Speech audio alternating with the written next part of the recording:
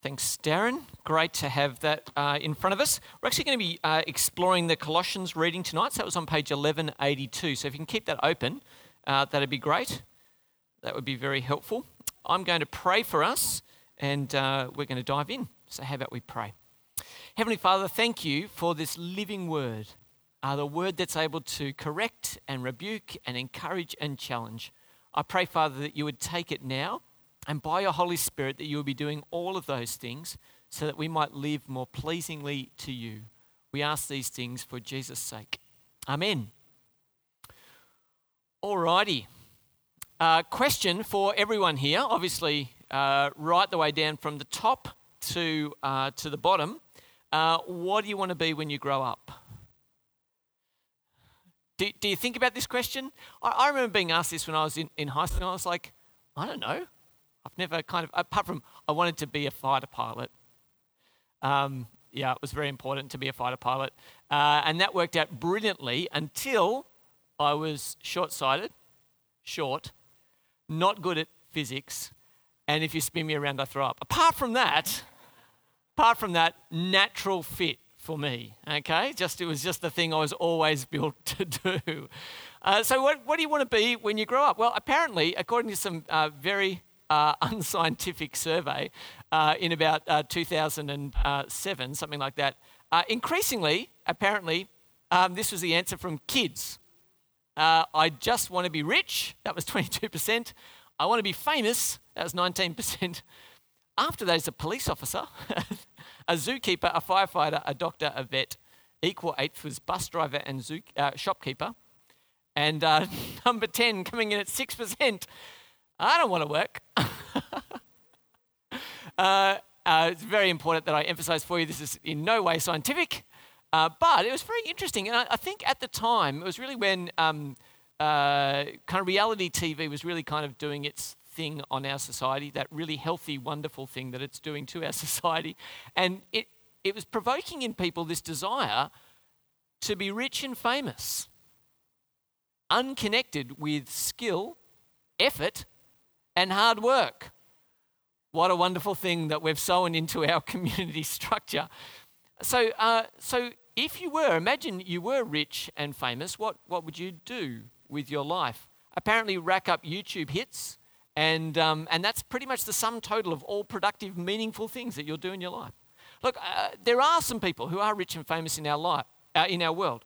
And it's probably not likely to be you. But I want to show you someone 300 years ago who was rich and famous. And I want you to think about what they did with their life. And then I want you to think about what you might do with your life, regardless of what you have in terms of fame and fortune. What could God do with someone who is rich and famous? I want to introduce you to a man called Nicholas Zinzendorf. Brilliant name, hey?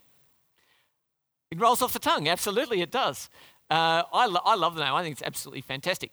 Nicholas Zinzendorf was a rich man. He was born into aristocracy, basically the ruling elite. And he lived in Europe, and he was one of those people that if you were in charge of things, you would know Nicholas and his family, and they're very influential. Anyway, one day, young Nicholas, who was really quite captured by God, he started a thing called the Mustard Seed Club. And the Mustard Seed Club basically was a gathering of other people who wanted to see the good news of Jesus go out to the whole world. And that was a pretty good start. I think as a 10-year-old he started that. One day he was walking through the art gallery and he came across this painting.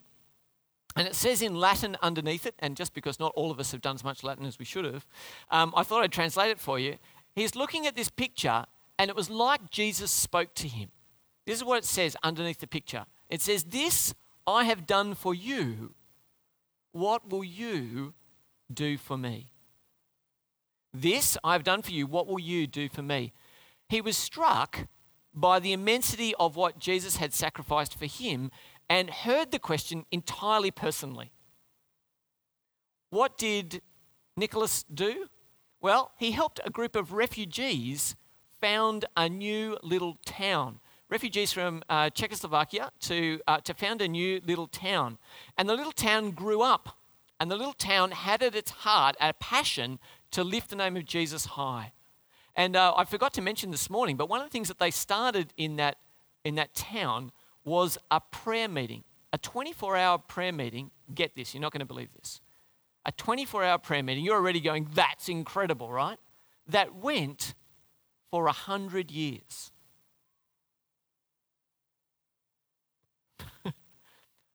There were people praying for 24 hours a day for 100 years.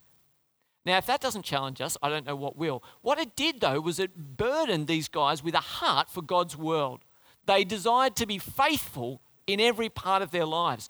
And two young men in particular, having heard of the slaves in an island called St. Thomas, heard that on this island there were slaves, and the owner had said, no missionary, no churchman will set foot on this island. He had 3,000 slaves from Africa, and he said, this is my little island, we are going to do things our way, and we'll have nothing to do with any of that God nonsense. Knowing that they couldn't find any other way to get to these slaves on the island, that they might hear the good news, these two young men in their 20s decided the only way they could do it was to sell themselves into slavery. They gave up their freedom, boarded the ship, and as the friends and relatives are standing on the dock and the ship's pulling away, everyone's thinking, what are you doing? What are you doing? And these are the incredibly famous words from this movement that grew up. They're called the Moravians. This is the words that they spoke as the ship pulled away. May the lamb that was slain receive the reward of his suffering. May the lamb that was slain receive the reward of his suffering. What they said was, Jesus, you did all this for us. We are ready to even sell ourselves into slavery to see others come to know you. Their desire to be faithful was so extreme that they even took that step. So that was their church. That's a church that's 300 years old now, still has people in the Moravian church. What about our church? What about our church? That's a church that's famous for its missionary zeal. What could our church be famous for? Well, interestingly enough, lest we think that being famous is really important, Zinzendorf has this wonderful quote, and I absolutely love this. I was blown away when I read this week. He said, preach the gospel, die, and be forgotten. Preach the gospel, die, and be forgotten. If our heart is for fame and for riches and for glory, guess what? You will be forgotten. Here's a group of people who are famous because they sought Jesus first and were not concerned for their reputation. Not famous, but faithful was their heart's desire. I would love that for our church. I don't care at all if anyone doesn't hear about our church, really. But I would love our church to be defined by character, by something in us that drives us and motivates us. And I love these words. A church that's faithful and adventurous and compassionate and enduring. And over the next 4 weeks, we're going to be looking at one of these each week until we land on the 5th week. We're going to tell you about that because I want that to be really important as well. So this week, we're looking at the faithful one, the first one there. And so we're saying this series is called Lord, Please Make My Church. And it's a prayer because as much perspiration as we put into it, it'll only ever work if God is the one who makes it happen. So this week we're looking at, Lord, please make my church faithful. Please make my church faithful. So to do that, let's open our Bibles. Let's look at a church that's 2,000 years old. A church that's 2,000 years old, and that's the church in Colossae in the middle of modern-day Turkey. All right. Now, this church did become famous. It was on the red carpet of some kind. Have a look with me at verses 3 to 4 of chapter 1. Paul writes to them, he says, we always thank God, the Father of our Lord Jesus Christ, when we pray for you, because we have heard of your faith in Christ Jesus and the love you have for all God's people. It's really important to note that Paul had not planted the Colossian church.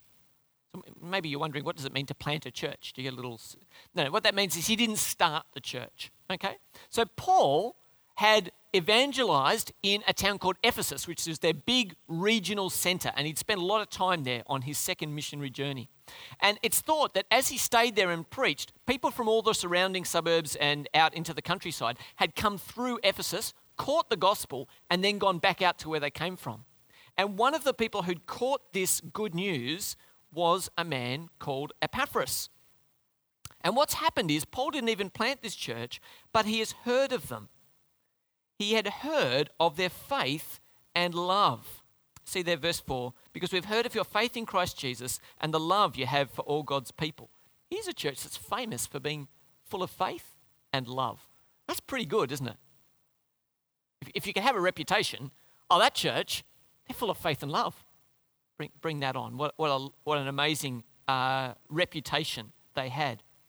Now, has anyone seen a spring where water comes up out of the ground? Has anyone seen a spring? Yes? Yeah? It's a pretty amazing thing. So there's water under the ground, and without a tap or without a dam or anything else, here's water just coming up out of the ground.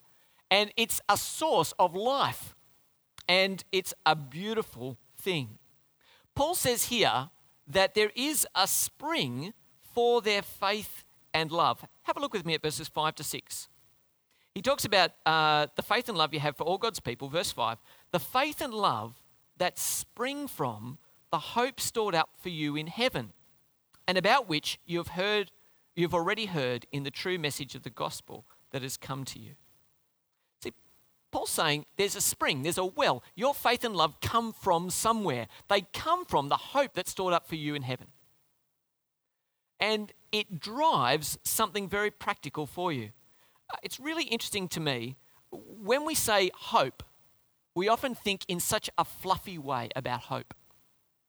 I hope that I have a better week next week. I hope it doesn't rain. Actually, I actually do. I hope it rains next week. They're fluffy kind of things. I hope that my recording of the Liverpool Man U game worked last night. You know, they're funny little whatevers, right? And when it says here that your faith and love spring from the hope you have in heaven, it's not just an imaginary idea or some sort of wafty wish. He's saying, I know that the hope I have in his heaven is that Jesus is raised from the dead. He's sitting at the right hand of the Father. He is the king over all the universe. Death cannot defeat you, and one day I will live forever with him. A life-changing, solid hope. This hope actually makes a difference. It means that their future is assured. You can know for sure what will happen when you die. It means that it makes a daily difference. If I know that's true, then I will act differently today. Their faith and love spring from the hope they have in heaven.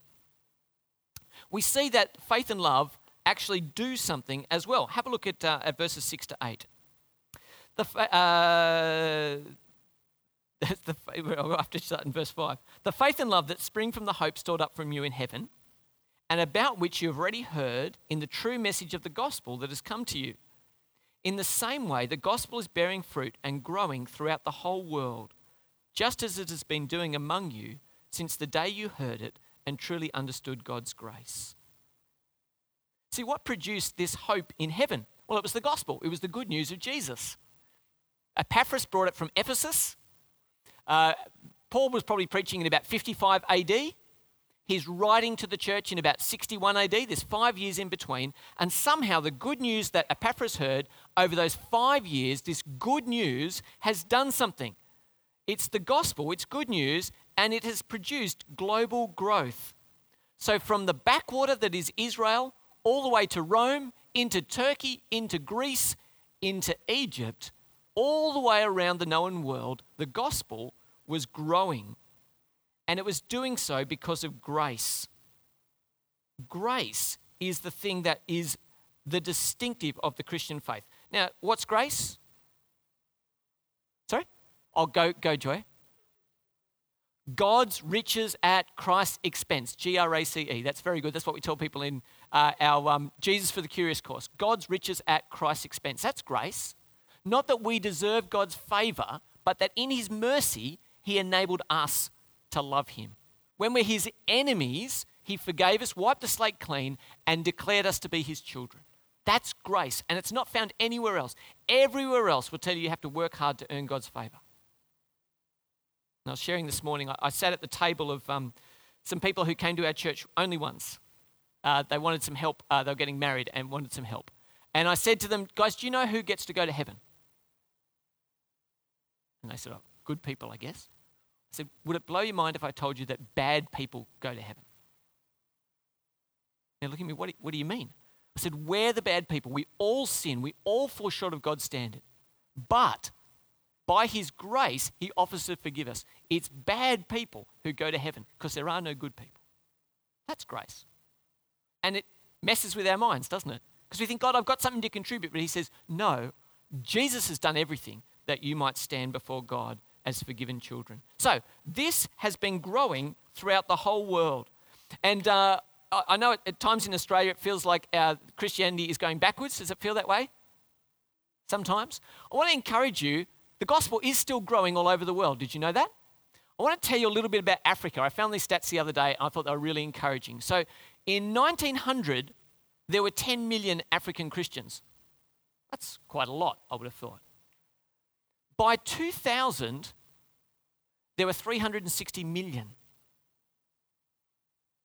It is projected by 2025 on that continent alone, there'll be 633 million Christians.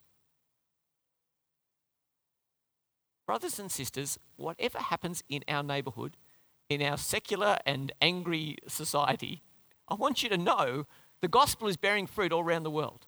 It is growing. People are being saved. They're coming from darkness to light because of the grace and the mercy of Jesus. Be encouraged. Right from 2,000 years ago, where Paul wrote this to the church in Colossae, the gospel is bearing fruit all over the world. Be encouraged. Even to men with machines. So here's Paul. He's heard of their faith and love. What would he pray for a church like that? Well, we're going to have a look. Paul offers this. Now, can anyone tell me what that is? Can anyone guess what that is? It is indeed. How useful is a hot air balloon on the ground?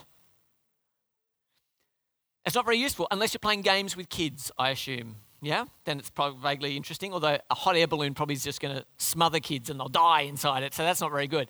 What do you need? What do you need for it to become useful? You need to fill it with hot air. Okay, you need to fill it with hot air. And when you fill it with hot air, something amazing happens. It lifts and it rises and it travels. Now, this is something of a good illustration. We don't want to fill you with hot air. But we do want you to hear Paul prays for them to be filled with something, to go on being filled. See, that gas bottle underneath keeps putting hot air into it. Okay, if you turn it off, what happens to the hot air balloon?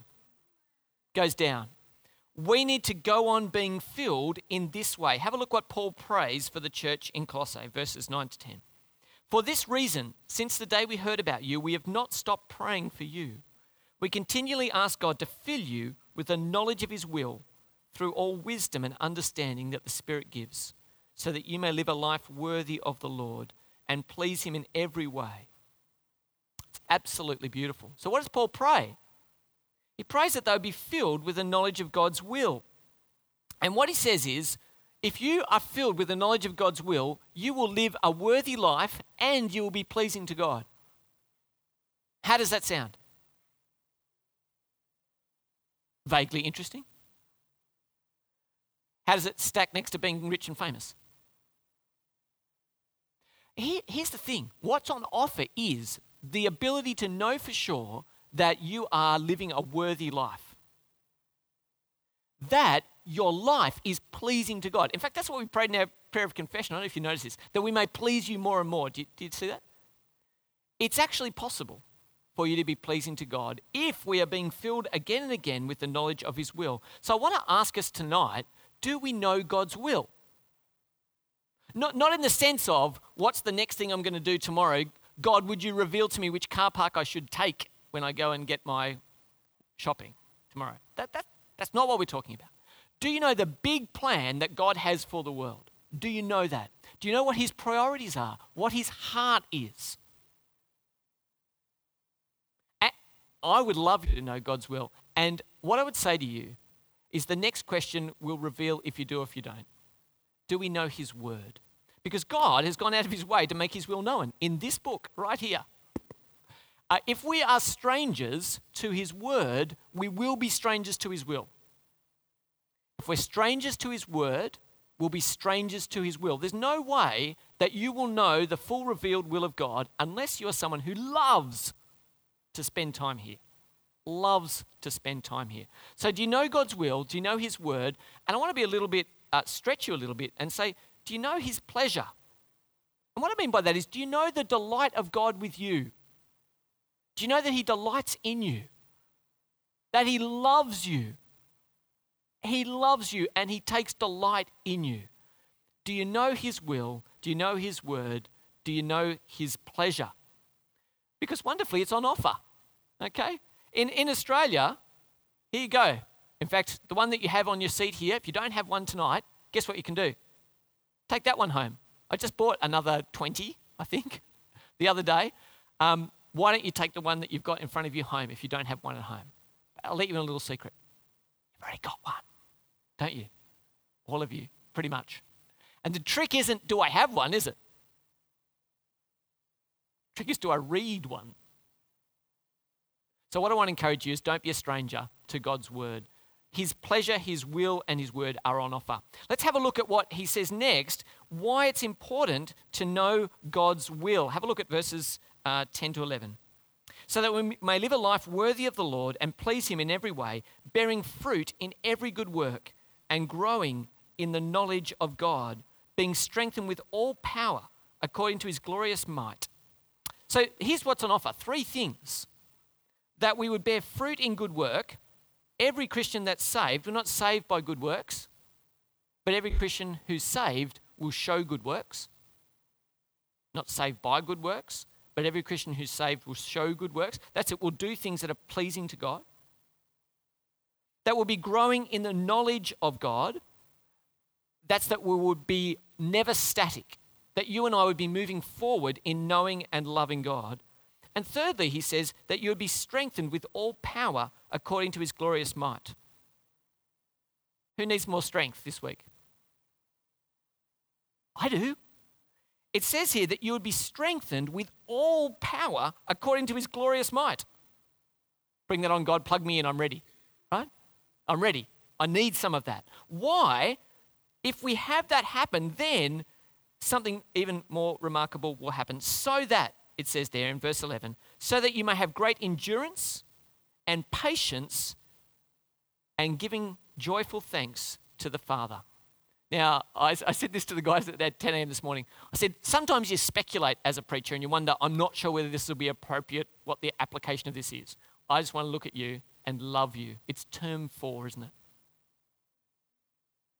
Yep, it's term 4.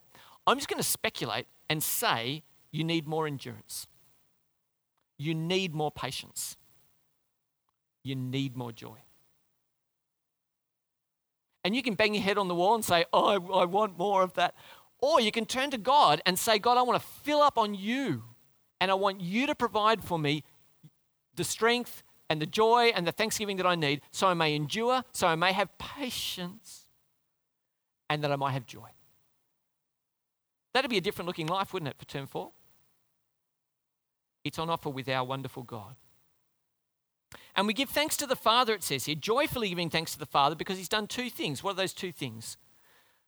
Well, if you're going to inherit something, you need to be an inheritor. You need to ask the question, who's your daddy? Okay? If you're going to be an inheritor of things, you need to know who's your daddy, okay? And there's a way you can do that. You can take one of these DNA tests. There's a mob called 23andMe, and I was just reading a story this afternoon about this girl who spat into a tube until it got up to the right level and then sent the tube off, and they do all the tests. And she found out that her dad, who she thought was Irish, was actually European Jew. She had no idea at all. Completely different family history emerged. She had no idea. This is our way to find out if you're going to inherit, because you may or may not be your dad. You don't know. Here's a wonderful thing, though. I want you to see how wonderful this is. In verse 12, it says this, joyfully giving thanks to the Father who has qualified you to share in the inheritance of his holy people in the kingdom of light. What does that mean? It means that you and I, because of Jesus, have got the DNA of Jesus. Our Father is who? The Father. You will inherit what Jesus will inherit. You will inherit the kingdom. It means that when Jesus rules, you will rule with him. So we give thanks to the Father because the credentials have been provided. We have been checked in as God's children, and our future glory is assured. He says he's qualified you to share in the inheritance of his holy people. Congratulations, you're an inheritor with Jesus. That is your future glory assured. And then we're told this other thing. So your future is assured because God has qualified you. The second thing is to do with this picture here. This is after a bomb attack in Syria. There's a very confronting picture. It's a picture of this little girl being passed out of this building that's just collapsed. She's been rescued from certain death. And we're gripped by that. And what I want to tell you today is in Jesus is a rescue, a real rescue. Have a listen to how it's described in verses 13 and 14. For he has rescued us from the dominion of darkness and brought us into the kingdom of the Son he loves, in whom we have redemption, the forgiveness of sins. Real rescue is on offer. Rescue has been effected by Jesus. He has absolutely won that from us. He has rescued us from the dominion of darkness. Who wants to hang out there anymore? Not me. And he has brought us into the kingdom of the Son he loves. I am a different person today because I know my sins have been paid for. Rescue is effected. Present reality has been changed. So that's why I want to give thanks to the Father. Thank you for my inheritance. That's the future. Thank you for my rescue. That's today. Well, what would it look like if we lived like a church like the Colossians? What if we're a church that, I know we don't want to be famous, but a church that had a reputation for faith and love? Wouldn't that be great? Oh, that mob on the hill, they're full of faith and love.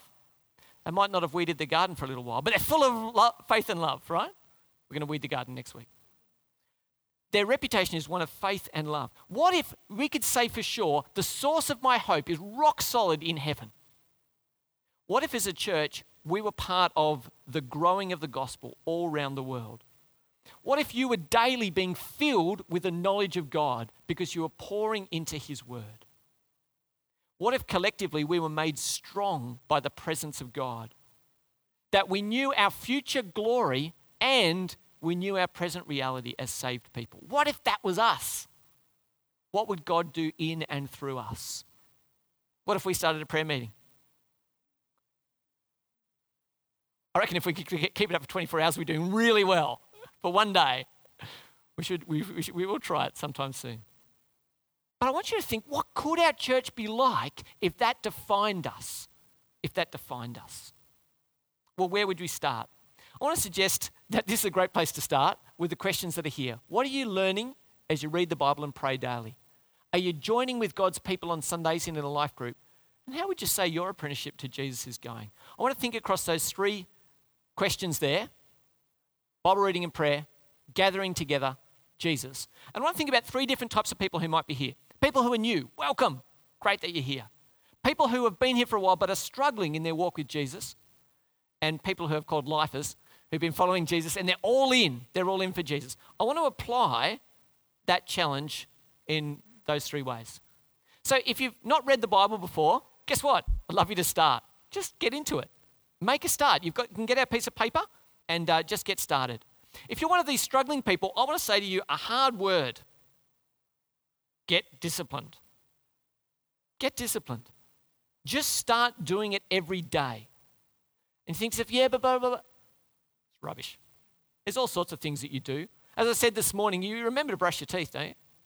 Don't you? Read the Bible. Just do it. It actually doesn't take you any time to do a chapter a day. And in fact, once you get hungry for it, you'll find that chapter's not enough. But get into it. Get disciplined. If you're someone who does this all the time, can I encourage you, don't just do the discipline. I want you to think about the learning. What are you learning of God as you read and pray daily? That's your challenge. What about gathering together? If you've never been in a life group, we'd love to get you in a life group. And Jeff, I'm sure, is jumping out of his skin with a chance to find more places for people in life groups. If you drop down on your Care and Connect card, I'd love to be in a life group. We would love to find a way to do that with you. If you're in the struggling category and you signed up for a life group, can I encourage you to be regular? I understand that great waves of sickness and apocalypse wash across our families. I do understand. But if you can make that as a regular thing as you can, that will really help you. And if you're a regular at life group, can I encourage you to pray for those in your life group on a day that's not your life group? The third one is to do with Jesus. I'm running a course called Jesus for the Curious, and if you haven't met Jesus, I would love for you to do that course with me. It's fantastic, isn't it, Joy? Nicole? It's all right. And Nicole, great, you guys have done it with me. Sign up tonight and say, I'd like to do Jesus for the Curious. If you're struggling, I would love to encourage you to grow in knowing Jesus. Know him better as you read the word. As you read it, say, what am I learning about Jesus here? And for those of you who do it a lot, can I encourage you to grow in loving Jesus? The way I do this is by telling others about him. And when I do that, I'm convinced more and more how awesome he is. Grow in loving Jesus. We've got a little prayer card that'll help you in the regular daily praying. Did you get one of these as you came in? Great. The idea is that this will help us pray daily for the next 3 weeks. This week is week 2, by the way, if that's confusing you. Don't worry. This is week 2. And just this week, pray through those things. That'll get you started on praying for the future of our church next year. All right. Do we want to be a church that's famous? I would love us to have a desire to please God and let the fame be his. I don't want us to be famous. What I want us to be is faithful. That's what I want us to be. I've asked someone to pray for us. It's not me. This is how I'm going to finish my service tonight, the sermon tonight. Have a listen to this wonderful prayer for us to be a faithful church, and then we'll have Q&A if you've got any questions.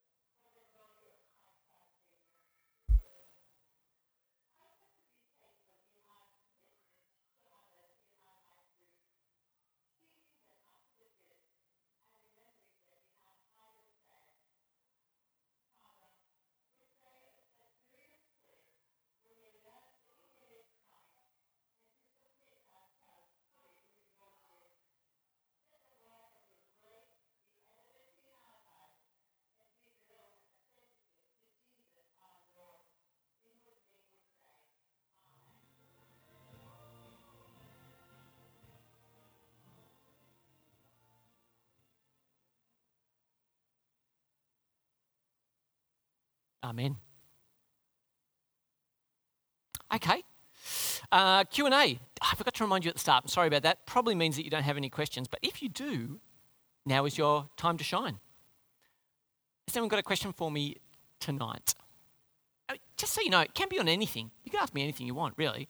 But if it's related to the sermon, that'll probably make more sense on the podcast. So, has anyone got a question tonight? Yeah, Annabelle. Do you want to grab the mic and then we can hear you on the podcast? Thank you. Thanks, Stuart. I've been thinking about this whole question, please make my church, and I was wondering whether you thought that our kind of spiritual goals for ourselves should be, as individuals, should be the same as the church, or whether they should be different things.